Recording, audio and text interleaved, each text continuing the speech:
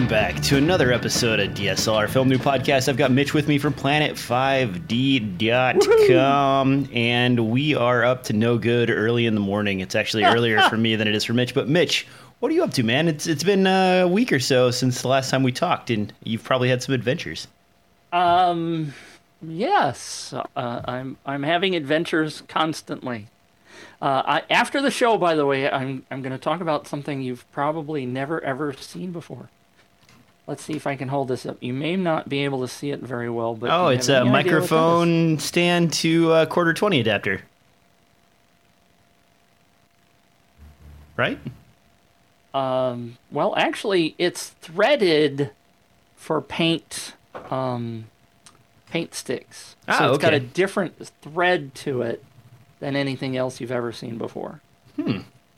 I got this for like $20 one time. You remember the guys at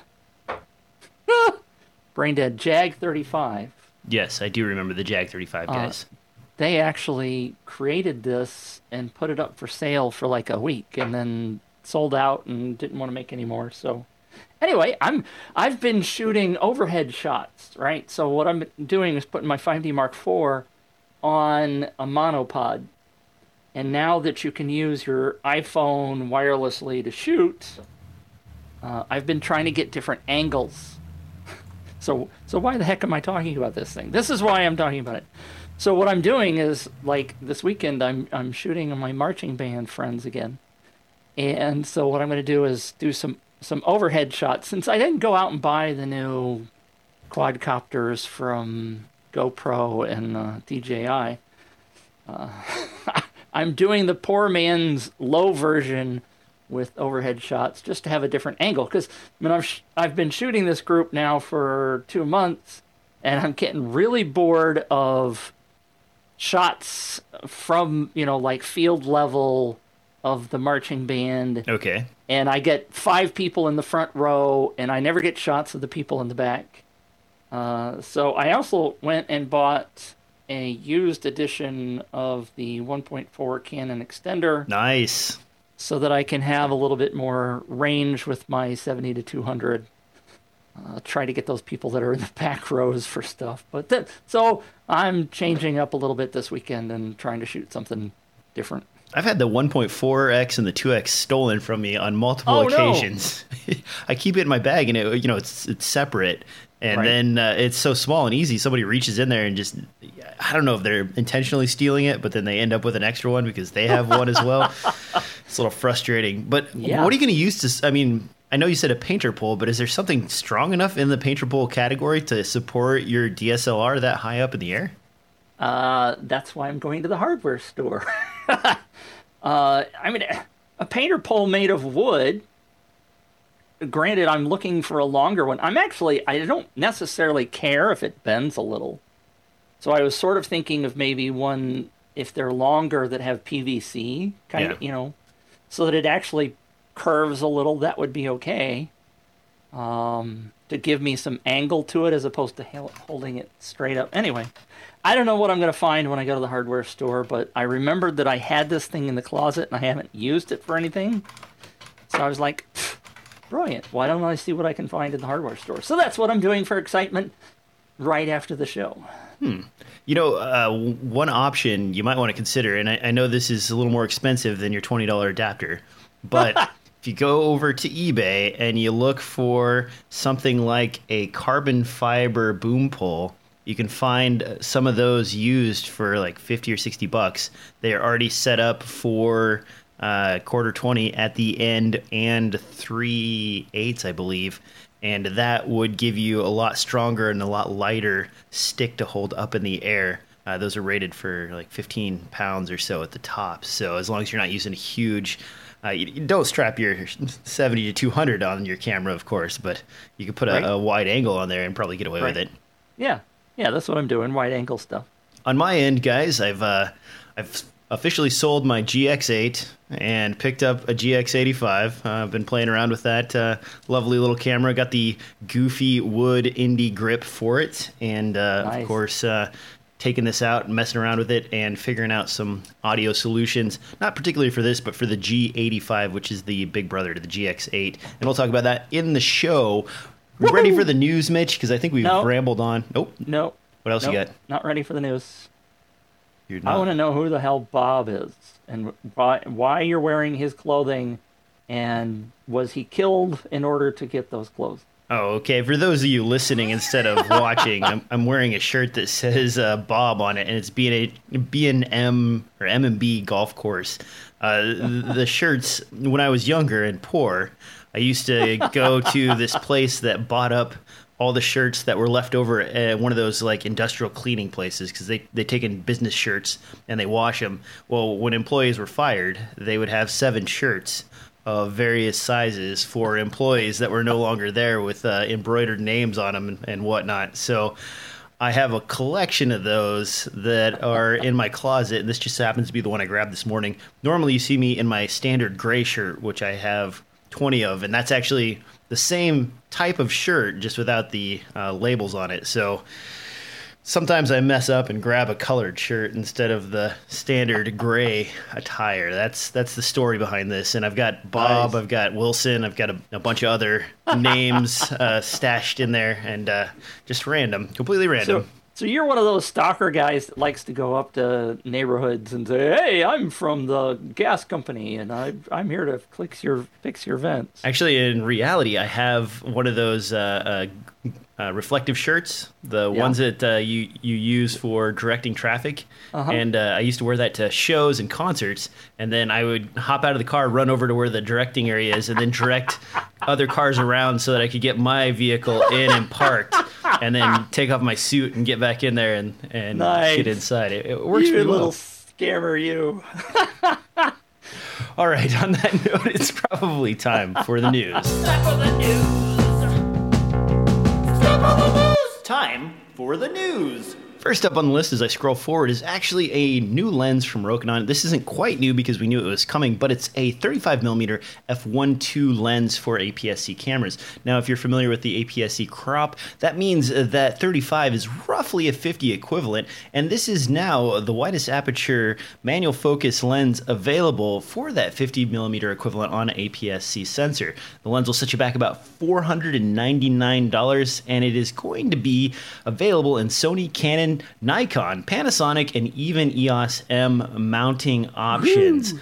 Mitch, that's nice. What do you think about this monstrosity of a lens? It's actually not that big, but I mean, this does offer up f1.2.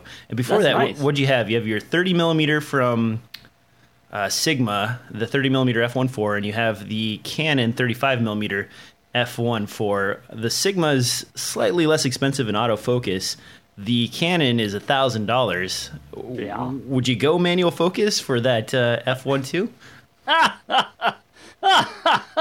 No, hell no. I would never go manual focus. If I'm shooting video, of course. Well, even if I'm shooting video these days, I'm using my 5D Mark IV now, right, for video, which has the dual pixel autofocus. So why would I do manual focus if I can just point and shoot? Now, so you've been using that autofocus system. I've many times admitted I'm a lazy filmmaker, and I often half press to focus and then walk off to shoot something. Mitch, did you ever manual focus in the past? And what did you use, if you did, to sort of set your focus if you were just walking behind the camera and then walking back again? I have been crucified many times. I'm laughing because I feel the pain of... And it's really, really sad how crazy anal people are about focus, especially on YouTube. 'Cause, I mean, for example, I know Hugh Brownstone just posted something last week from...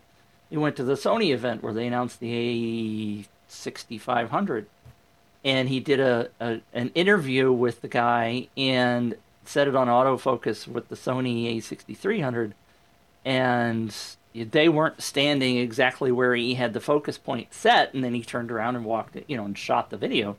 And so the focus was off, and comments left and right. Hey, your focus is off, dude. God, can't you shoot anything right? Gosh, you're a filmmaker guy, can't you? And I'm like, give the guy a break. It's all you care about is you got two talking heads, right? But so I used to do my little stand-up videos, little reviews and stuff. I'd go outside and put my camera on a tripod and of course, try to focus on where I'm going to be because you're doing a one-man band thing. And before I had the T4i, it was, very difficult to do as a one-person thing. Then I got the T4i, which did a little bit of that, but it wasn't the dual pixel autofocus. Yeah, so it would hunt, and if you moved forward a little bit, it would do the hunting, and that drove the commenters crazy, so I gave up on doing that. So I'm frustrated. I'm laughing, but people do pay attention to that, and if you want to be respected in the industry, you've got to kind of do it right. And so, yes, I've done manual focus stuff, but with dual pixel autofocus now, there's no way I'll go back to it ever. Why bother? It is the focus system on the 5D Mark IV is surprisingly phenomenal. It actually does a really good job of tracking. That said, I've always been looked at as a weirdo because I use whatever cheats to focus. Occasionally, I do have a set of manual glass, especially for my Micro Four Thirds cameras. I've got a bunch of the Voigtlander series lenses, and I don't mind manually focusing if I'm going to be behind the camera and monitoring the focus on an actual monitor. But many times, you are not in that situation. You're kind of hurried, and you're doing more than one job at the same time. In those cases, I trust the half press of the button. And if you'd have to do what Mitch was talking about, consider getting either an IR remote if you're a Canon shooter, or using the phone app for most of the newer cameras, because now you can set focus by simply tapping on your phone, which makes it so much easier. The IR trick is actually that you set the IR remote to picture mode, which is just a dip switch on the RC, I believe, 1. Who are you calling a dip switch? And that will give you a picture first, which automatically focuses the camera. Then you flip it to the other side and hit the button again, and that starts video recording. So as long as you're in the focus point, which you just mentioned Hugh had a problem with, then you will be in pretty good shape for that. I don't know. I like the idea of this lens, and if it had come out probably 6 or 7 years ago, I probably would have jumped on it. These days, I have so much glass that I try not to buy anymore if at all possible. It is beautiful. It is out, and you can find a link in the show notes. Next up, something you can't find, and this is really funny, actually. If you've been paying attention to the GoPro stock recently, it has been diving, and the reason for that is not because action cameras are going out of style, which I've been told over and over again is not the case. Instead, it is because GoPro is no longer available from GoPro on Amazon. What? Recently, there's been some disputes between Amazon and GoPro over pricing and price listing on Amazon. Amazon's been listing the Hero 5 and Hero 5 Session for less than normally expected. You still can find the camera on Amazon, but as you'll notice right here, it says from these sellers. These are not GoPro themselves, but other third-party resellers as well as Amazon. You said they're not GoPro themselves. You meant Amazon themselves. Yeah, it's not sold by Amazon. It's third-party sellers, and GoPro is not able to sell them. So it's kind of interesting, kind of weird that they're fighting, and this is hurting Hero 5 sales significantly. Mitch, what do you think about this? Is this time to buy GoPro stock so that when it comes back, we'll make some money? Oh, my God, no. What it's telling me is that the leaders in charge of GoPro, and I don't use this word often, but they're stupid. I mean, yeah, okay, so you're having a fight with Amazon. You don't like the way they're pricing stuff, and I know, of course, Canon has done this too with their MAP pricing, but I mean, your stock's already having trouble. Your company is struggling to sell cameras, and you go off and you cut off your biggest sales venue. That's not a smart move, and it makes you wonder what the hell's going on. So would I buy the stock when it's a low price because they're being stupid? Maybe that's the right thing to do, but how did they recover from this? Well, right now, I believe October is one of the lowest selling months in the year. So analysts are suspecting they're hoping that this will be back on Amazon at the 1st of November, which November through December are your biggest sell months. If they can make that, and I obviously this is definitely not a podcast that recommends stock picks. So if you are here for those, you've gone to the wrong place. But at the same time, if you think about the stock from Hero, if you buy it now, while it's dropped down, I think 16 or 17%, and if the sales improve in November, if they do, then what's to say Amazon doesn't go, well, F you, pardon my French, GoPro, we don't want to sell your damn camera if you're not going to let us set our own pricing. And so, there's two sides to every story here, and I don't know. Amazon's probably not that crazy, but they could stomp their little feet. I mean, they've got a hell of a lot of weight in the pricing industry, and it's not going to change their stock price at all for not selling GoPros, so directly from GoPro themselves. So who cares? This also comes at a time where there's tons of other action cams available. And if you go on Amazon, guys, and you look around, there are even the 4K cameras that are around $100. That's a ridiculous price. They come with accessories, memory cards, everything. Video quality on those is going to be a little iffy compared to some of the higher end models, but there's so many offerings all the way up the price scale that it's going to be hard for GoPro to compete in general. And then doing shenanigans like this, you'd almost say, look, guys, I'm going to take that. I think Amazon wanted to mark it down to $475, and they were wanting it to be at $499. So, I mean, is that enough to fight over to lose that many sales? That's ridiculous. What are they thinking?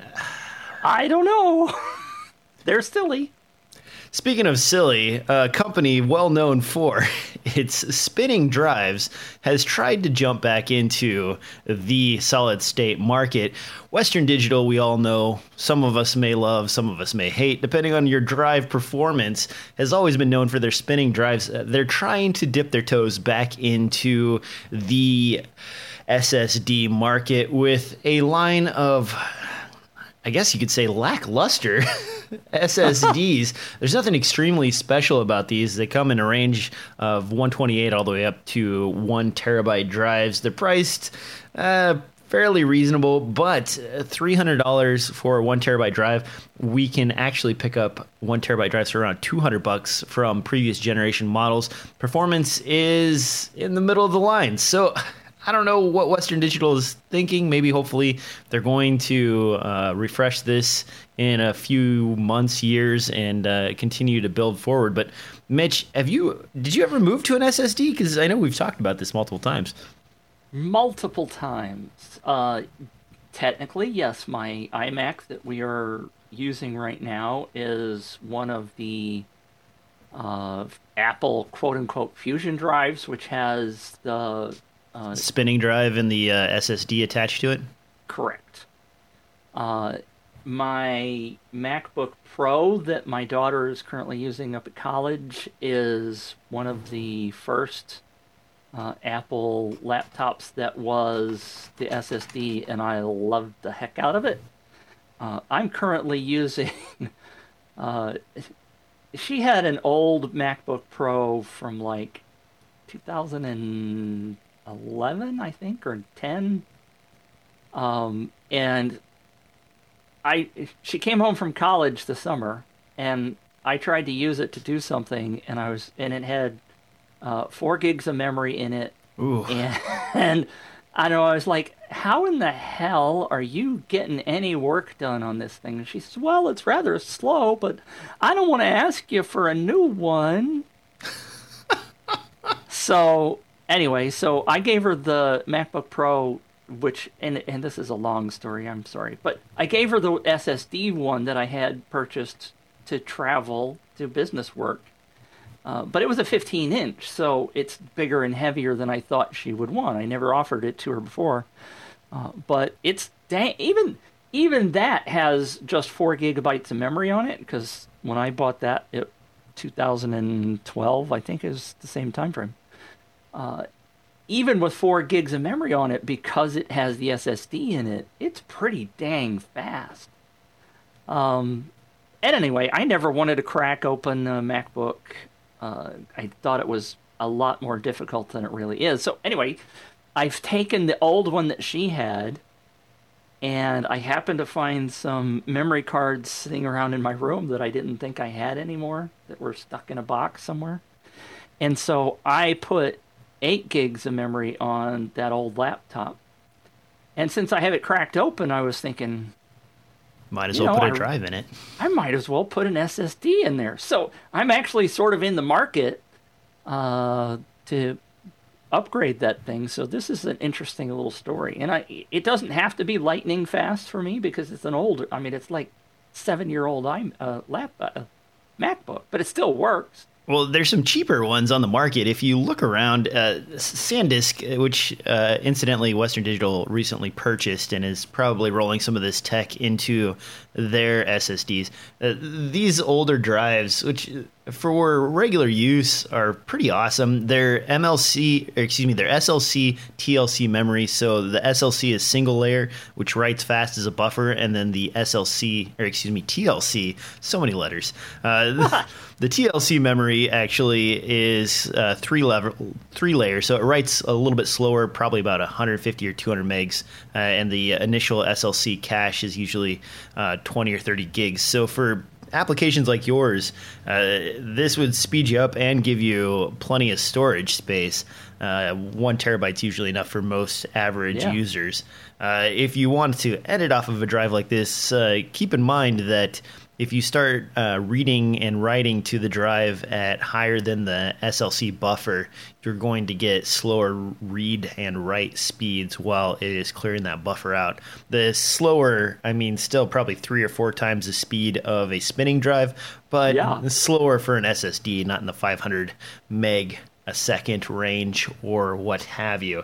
Still, SSDs are freaking cheap. Use them, get them, buy them, stick them in your computer. Even if you have an old system, it will be night and day for you. I'm actually working on a system right here that has, I think, 3 1 terabyte SSDs in it now because they were on sale. Do I need those? Nice. I don't know. Probably not, but I got them anyway.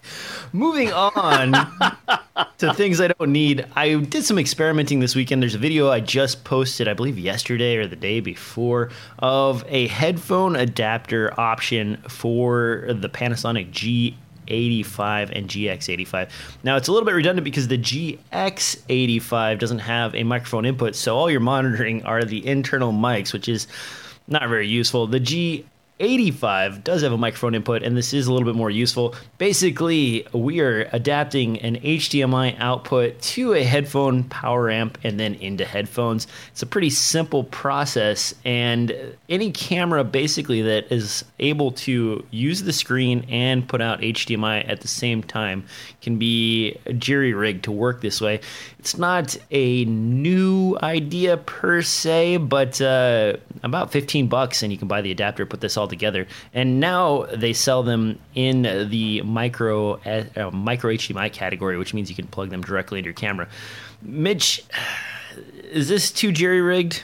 I think it is, personally. I did it for fun because somebody tweeted at me and told me, hey, does this work? And I was like, well, you know, I've never really had a need for it, but sure, why not? I'll play around with it. Would you do something like this? And if so, how would you manage all the freaking cables?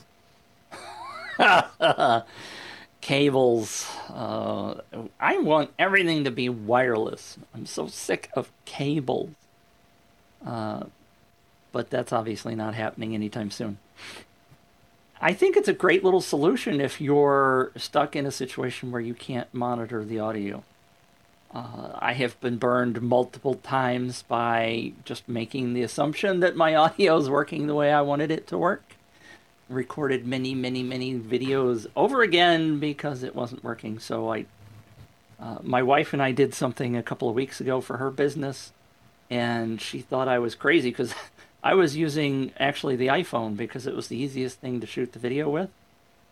And she thought I was crazy because I kept bringing my headphones to the process because I wanted to hear what was being recorded. Actually, speaking of that, by the way, and I hadn't really thought about that, but what I was using is an NTG from Rode. Okay. So, and you're wondering to yourself, well, how was he monitoring the audio that he was recording with the iPhone? So I was using the iPhone for the video. But what is at the end of this is Rode's new iXLR. Sorry, it's called, I have the box over here. It's called the iXLR. Okay. And again, this isn't a plug. They just sent me this, so I was testing it out. So, it says iXLR on the back of the thing. But those of you who aren't watching video and listening to audio only, you don't see me holding this up. So it is a XLR adapter, and on the end is the Thunderbolt plug, so you can plug it straight into the iPhone. That's why, hence the I on the iXLR. So it's an XLR adapter for the iPhone. So that's how I was recording the audio. But there's also a headphone jack. Headphone jack, so that you can monitor what you're getting off of the microphone as you're recording it. So that's and I know that was totally not in the show notes, but how did you mount that to your phone? I mean, do you just hold on to it in your hand? I was holding it. Okay. Yeah, I was hand holding it. I had the iPhone up on a tripod. Okay. Because I wanted a stable shot and I didn't want to be bouncing all over the place. And it was we were actually in the bathroom, which is a whole nother story, which I won't go into. But I wanted something small. I didn't want a big old fancy ass camera and dealing with all the lenses and all that. So this worked out really well. I had good audio, went straight into the iPhone with the XLR adapter and was recording great audio. Now, I got a question for you, Mitch. Did you upgrade to the latest iPhone? No. Because I wanted to ask someone who has it, and maybe one of you guys in the chat room has already purchased one. How does that new two lens depth of field system work? Because I've seen a few demos online where like they're able to actually get a little bit of bokeh, and it sort of reminded me of that vaporware camera that you put money down for a while back. Yeah, I'm still waiting on that sucker. That's not due till next year. And I wonder if it's any good. So any of you guys listening, watching this later, leave a comment on that. I would love to hear from you to find out if the demos that I saw in the press releases weren't just the best of the best, and if it actually does provide some shallow depth of field with that double camera system. It does. I agree. It's a good question. And I don't know some of the reviews, and now I'm holding this as a pointer. NTG as a pointer. And by the way, eclectic guy in the chat room says that I said Thunderbolt adapter. It's a lightning adapter that goes into the bottom of the phone. Obviously, there isn't a Thunderbolt thing, but anyway, thanks for that correction.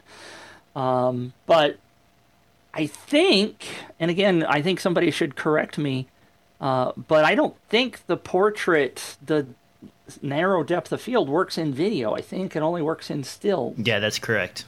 And so they say it works well, but I mean, you're not going to use it for shooting cinematic video. So it has its pluses and minuses. Now, speaking of smartphones, that was my transition right there. Ooh, getting good here. Actually, a company we know and love, or maybe we don't love that much, but Kodak has announced a brand new smartphone called the Ektra. Am I saying that correctly? Oh. It's EKTRA. I'm going to go with Ektra for now. Yeah. It's basically a leather-bound point-and-shoot camera wrapped around a cell phone. We've seen attempts like this from Panasonic in the past where they've combined a smartphone with a rather decent point-and-shoot camera. This one has a 21-megapixel sensor. It is rocking a rather interesting deca-core processor, which is 10 cores total. Instead of just using the 8-core system of big, little, this uses big, medium, and small, with the big processor being able to clock up to 2.5 gigahertz. This thing is capable of both video and stills with an f2 aperture, though the sensor is small enough that that doesn't really mean much. Mitch, we just talked about the iPhone 7 and its fabulous photography abilities. What do you think about Kodak's strange but classy-looking offering? I bought one. What? No, you think I'm kidding. I do. I'm still waiting for my Light 16 sensor camera to show up. It's fascinating. I mean, you and I have both said, and I think you started it, saying, wouldn't it be smart if somebody built a camera that also had smartphone functionality in it? So Kodak went and listened to you, and they did what you said. Now, I'm really curious about this. So you've looked at it briefly. Will you go back to the very first image in that batch? Absolutely. So, is this big hunk of glass that's on the outside of this part of the lens, or is it just decoration? I mean, you see a reflection that's obviously glass. I mean, because it looks to me like you got a little itty bitty tiny lens, but this big massive thing around it that is serving no purpose. But the only thing I can think of is that piece of glass that's curved is part of the lens. So they have a Gorilla Glass protector over the surface of the lens itself. If you read into Kodak's description, basically that Gorilla Glass covers the entire front of the element, and then the element's tucked behind that. The ribs that they put on these are actually some sort of light diffusion thing. It was a pretty common move back in the day for older cameras. The angles of dark material actually keep it from gathering as much lens flare. I don't know how great that is, but that's what they're doing. And you can also see they've got a leather case for this. It is not a zoom per se. I mean, you can zoom in and out a little bit with this, but the element doesn't move out of the front of the camera. Leather case. The big integration here, and I thought that was a little weird, is that they're adding Kodak apps. And the Kodak apps basically allow you to send 21 megapixel prints out to the physical world and then have them mailed to you. Nice. I don't know what to say about that. Do you have I mean, you're a little bit older than me, so I'm assuming you have picture albums. Yeah. And photo albums and photo collections. And I used to keep the same thing when I was younger. Now I just dump everything onto the internet and look through my pictures when Google says, here's what you did 8 years ago. Congratulations. That's so much easier than digging through photo albums. Do you still collect physical photos, Mitch? No. Does anybody? I haven't printed anything other than I have some of my photos which you can't see on my walls here that some of my favorite photos, and the last ones that I printed, which are over here to my left, was a year ago, because I wanted some art on my walls instead of just ugly green walls. And my kids have not printed anything. Well, I take that back. When Victoria went to college back in September, she printed off a bunch of stuff to have up on her wall. And they were photos that she'd shot with her phone, and her little point and shoot, and some of my stuff. So So yes, actually, kids, I forgot all about that.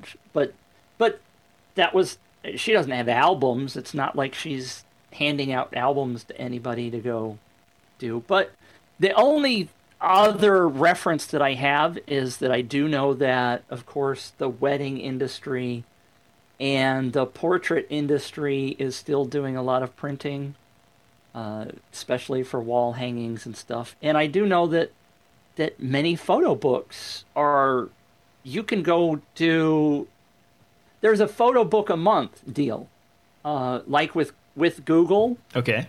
There's a service, and there's no way I could come up with the name of it, but there's a service where it will go grab 10 or 20 or some number of photos out of your photo stream and send you a printed little booklet so that you can have that. And it's a monthly thing. It's a subscription service. Huh. So there's still demand for it.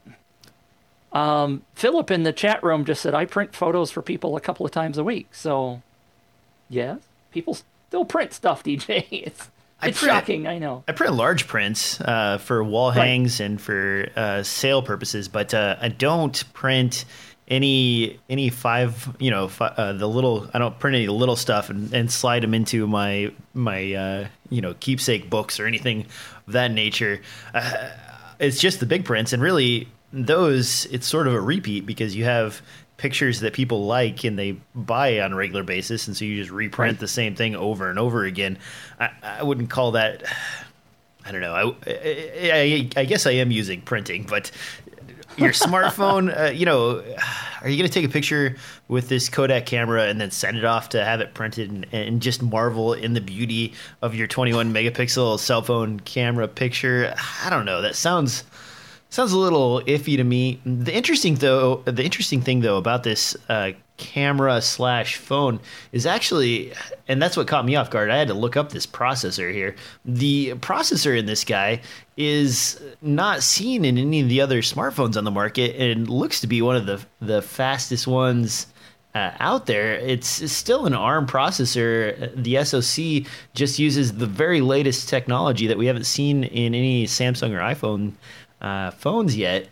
I wonder why Kodak is pairing this with such high-end technology when it's sort of a weird niche item. Does that justify the price? And do you even know what the price is on this? I wasn't able to find it anywhere.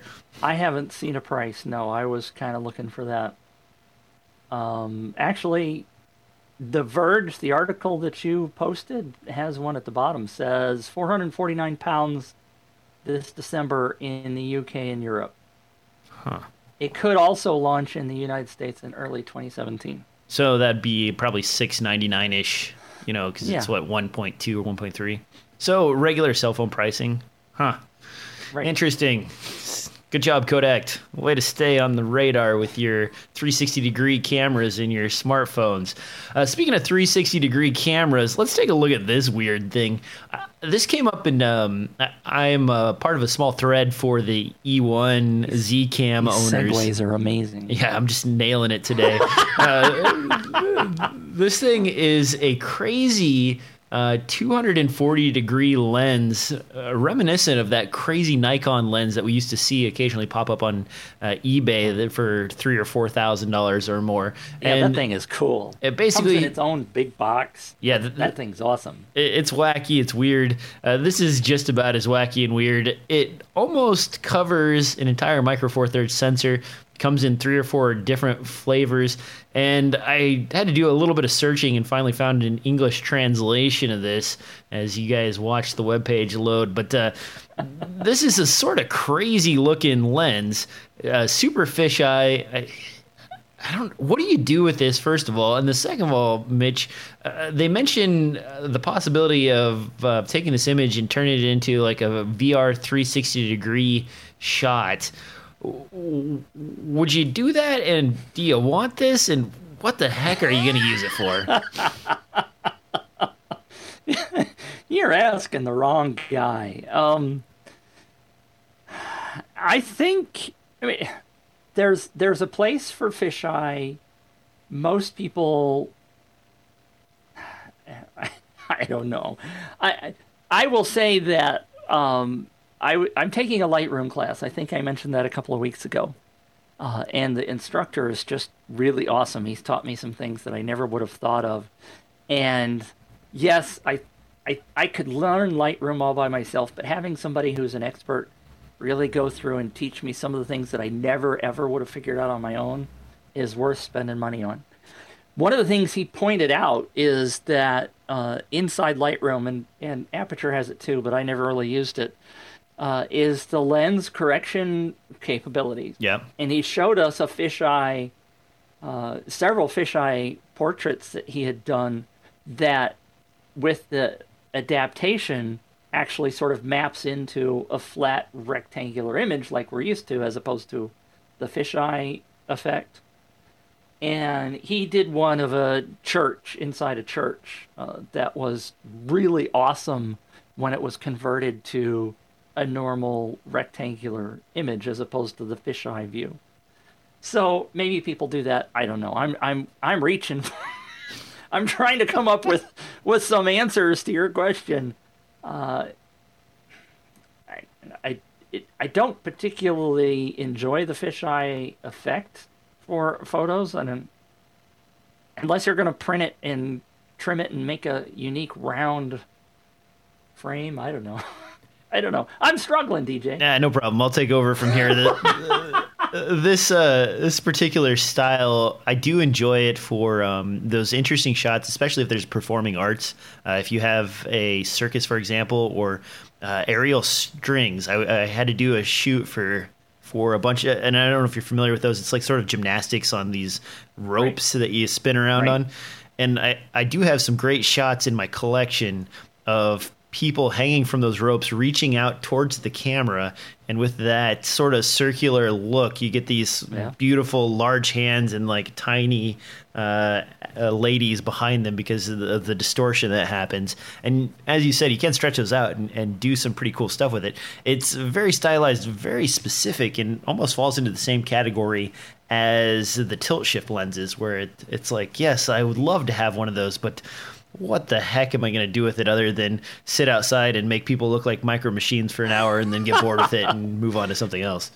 Well, I mean, it does give you the option. You remember when we started this podcast, I was talking about having different ways of looking at things, the aerial aspect or whatever.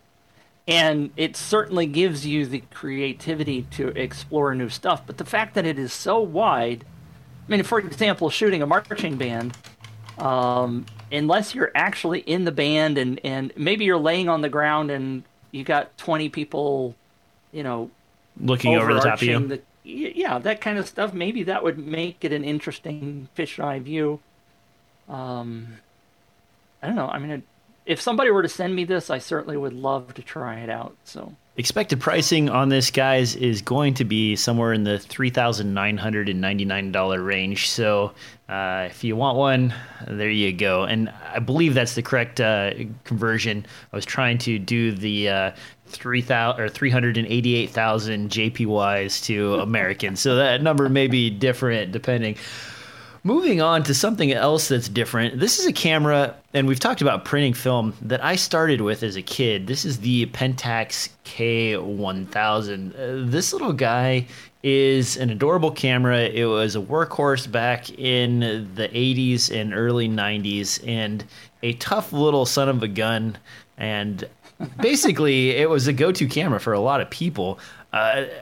It's not really something extremely important for new products, but it's really cool to watch this torn apart on this Petapixel article here. So if you want to check that out, they basically rip the entire camera apart, and you can see all the inner workings, all the little mechanical bits, and how complex this camera was to achieve the mechanism structure that it uses. Lots of gears, lots of clockwork, lots of tiny screws. It's really sweet, actually. I was pleasantly surprised. I've never actually torn any of those old cameras apart because I liked them. Didn't want to break them. And the Pentax K1000 is a classic. Mitch, you have anything to add to that? Because I just liked it. I put it in there for no reason other than I thought it was beautiful to look at.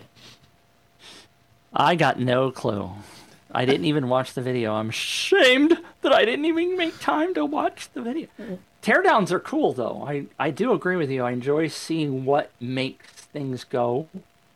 And I used to sort of do that, but I was not any good at keeping track of where parts went. Back in the old days, now you could sort of videotape it and videotape. Shoot a video and maybe be able to put things back together because you see how you took it apart. But back when I tried it when I was a kid, I would end up trashing everything because I never knew where things went back together. If we had to take something complicated apart when I was younger, we used a Polaroid camera and placed the parts in a section and drew on the Polaroid so you knew exactly where everything went. Smart. The interesting thing is, and I didn't know this until I started looking, but you can still buy on Amazon a Pentax K1000 with a 50mm f2 lens for $100. So nice. If you want this classic hipster camera and you want to start shooting your 35mm rolls again, that would definitely be a way to go. Can you still get film printed these days? Oh yeah, you can still get film printed. Locally, I think in my area in Portland, there are 3 shops that still do it. There might be more, but those are the ones I'm aware of.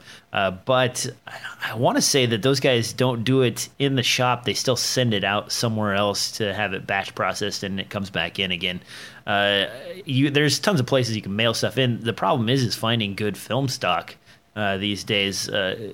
Kodachrome went away, a couple years ago, and so if you have a collection of that in the freezer, you're probably still okay. Black and white film's easy to come by, but good color stock is much harder to find. So, well, I think your audio's gone to pot, by the way. Oh, I think that even if you still have Kodachrome locked away, I don't think there's anybody that develops it anymore. I seem to recall National Geographic gave some famous photographer the quote-unquote last roll of new Kodachrome. Really? Because the processing, there was one place that was still doing processing on Kodachrome, and maybe it was another particular brand of Kodak film, but it was a fascinating, and I was really disappointed in the photos that he took because I didn't think they were all that interesting. But there's a lot of pressure if somebody says, "Hey, here's the last roll of XYZ film ever going to be made, and you're the last one to be able to do any processing on it, unless it's done by hand." But I don't think you can even do a Kodachrome by hand. Anyway, fascinating video if you can find that. I don't have it in front of me, but I'm looking to see online right now if I could find anywhere that processes it, and most of the posts that come up are people looking for places, in message boards. So I don't know. Yeah. I've done black and white development in-house and color development, but color is such a complicated process that my color stills never came out very well. You have to monitor temperatures and do a bunch of other stuff. I'm sure there's automated processes that do it much more precise. Yeah.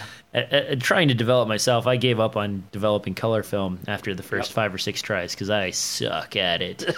And to be honest, other than the weird sort of texture feel of working in a darkroom, I don't miss the smell of photo bath or having to worry about all the other little bits and pieces and dripping that crap all over everything and leaving those little white sticky patches. Ugh. It's nasty. A lot of those chemicals too. I'm sure they're not good for you. No. Developing film, though, if you ever have a community darkroom somewhere, give it a try once if you've never done it, because it is cool to try and to understand the process, and then you can go back to the modern day and never have to worry about it again. I know. I don't want to turn this into a political podcast, okay? Uh-oh. But did you watch the second presidential debate at all? Yeah, I watched probably 35 or 40 minutes before I was disgusted and had to turn it off. So you didn't get to the end. So the audience, and this was here in St. Louis, by the way, although I didn't go over there because there was no need because they had the whole place blocked off. But at the end, so that was the town hall debate. Yeah. And so they had 30 people on stage that were going to ask questions. And if you watched the after bits where they still had the cameras running and everybody was shaking hands and doing all that kind of stuff, every one of the 30 people that were on stage apparently were given those little cardboard point and shoot. Like the disposable cameras? Yeah, they were disposable because I made the assumption that they were not allowed to bring their cell phones on stage for security reasons, and they didn't want them being distracted or anything else. But they were smart enough to know that these people were going to want their photo taken with the two candidates. Yeah. So they gave everybody those little green, I assume they were Fuji because of the green color. But I thought it was fascinating that somebody thought enough ahead to be able to give them those disposable cameras so they could at least get some photos. I thought that was pretty cool. You know, what's scary about that, if that's the case, Mitch, is you can turn those into tasers and bombs with very little effort. But I'm sure that they were not taking them home or bringing them in, But I mean, they were... The taser portion, you could literally just rip some pieces off of it and electrocute a presidential candidate. That's nice. I mean, you'd have to have a very you'd have to have a very ambitious person in order to accomplish that. That's kind of interesting. I still see people, and not even older people, I see younger people with those out in the wild on more than I would expect of a regular basis. It's like, what? You're taking a disposable camera out? Why wouldn't you just use your cell phone? And I asked the last person I saw with one of those, I asked him about it, and they're like, oh, well, because I get these developed. And, I said, I don't know anybody that gets stuff developed, but actually that's the case. They were like, well, yeah, I get them developed. And apparently if you take them to a Walmart or Walgreens, they only charge you for the pictures that turn out. So these guys will just use a disposable camera, take a bunch of pictures, and if they get 2 or 3 gems, they pay for those, and they pay whatever the price of the disposable camera was, and that's it. And then they have 3 or 4 stills that they really like. I didn't know you could do that because I developed so little stuff at Walmart or Walgreens to know. That's true. I do know that Walgreens will, if you stand there and look at them, they will only charge you for the ones that you like. Which is fascinating. It must be that cheap to develop the photos that it doesn't really matter. They're a disposable item. Yep. Very interesting stuff. On that note, guys, I think we're petering out here. Whoa, no. We're not petering out. Nope. I didn't put it in the show notes. Uh-oh. My friend, I'm doing a plug, okay? Okay. I'm doing a plug. My very good friend, Barry Anderson, whom you know. I think you know Barry. Haven't you met Barry? I think so, yes.